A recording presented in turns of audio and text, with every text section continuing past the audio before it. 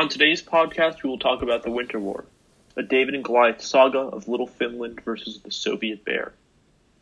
A quote that I feel like sums up the man, the myth, the legend, Carl Gustaf Mannerheim, leader of Finnish forces in the struggle against the Soviets, is one by Trotter that goes, Carl Gustaf Mannerheim towers above all other characters in the annals of the Winter War, arguably the greatest Baltic statesman since Gustavus Adolphus. He was an elusive, complex, enigmatic, and powerful man who urgently deserves a good English language biography.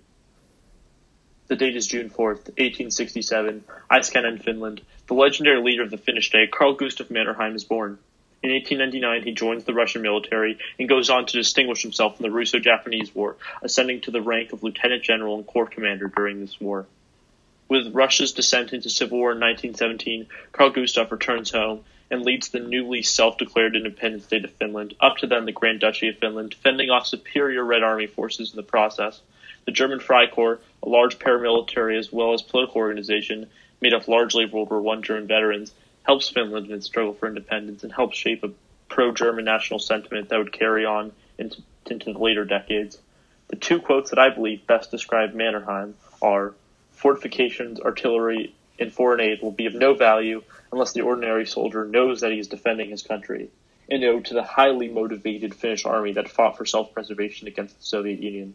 The other quote that was uttered by Mannerheim was said when Hitler's plane landed when Adolf Hitler came to visit him on his birthday. Mannerheim's aide asked the field marshal, Carl Gustaf, if they should run towards Hitler, and he just answered, "Let the corporals do the running," as Adolf was running towards them. The secondary quote was one that I found more humorous than anything, but again, it showed that Carl Gustaf bowed to no man, neither Stalin or Hitler, throughout the war. Finland, a country led by prominent nationalist and White Army superstar Carl Gustaf Mannerheim, has now emerged from the Russian Civil War its own state. It is now late 1939, and with Soviet claims on the part of Karelia belonging to the Finns, war seems inevitable. The demands made upon the Finnish territories constitute key areas in the main line of Finnish defense, centered around the Mannerheim Line, a line of defensive structures centered around pre-existing terrain. The relinquishment of this territory would mean a severe compromise to the Finnish defensive structure and was perceived as only the first of Soviet demands on Finland.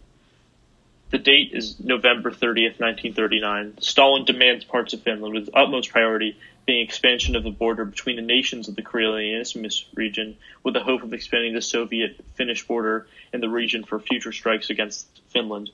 This would be the first day of the Winter War, with Soviet forces surging across the Karelian Isthmus as well as the region north of Lake Ladoga. Stalin's move at Finland came as a result of the international turmoil that Germany's attack on Poland created. The motive for Stalin's move on Finland was that of opportunism at the global turmoil, as well as an urge to secure the Baltic region and potentially even the Nordic region, while the world squabbled. Sweden, though unwilling to join Finland in its war against the Soviets, did send both financial and military supplies to help the Finns. Direct aid to Finland during the Winter War from Sweden included approximately 2 billion Swedish crowns, which is the equivalent of $312 million US of financial aid, twice the size of the Finnish budget at the time.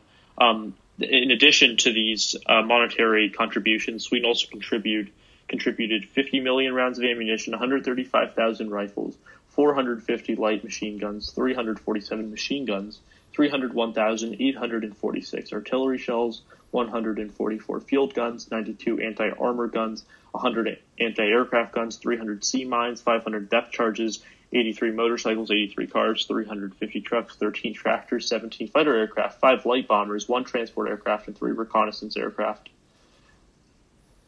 The attack on Finland did not achieve the rapid success Stalin and his generals had envisioned. Even with superiority in both armor and tank numbers, the Finns held on.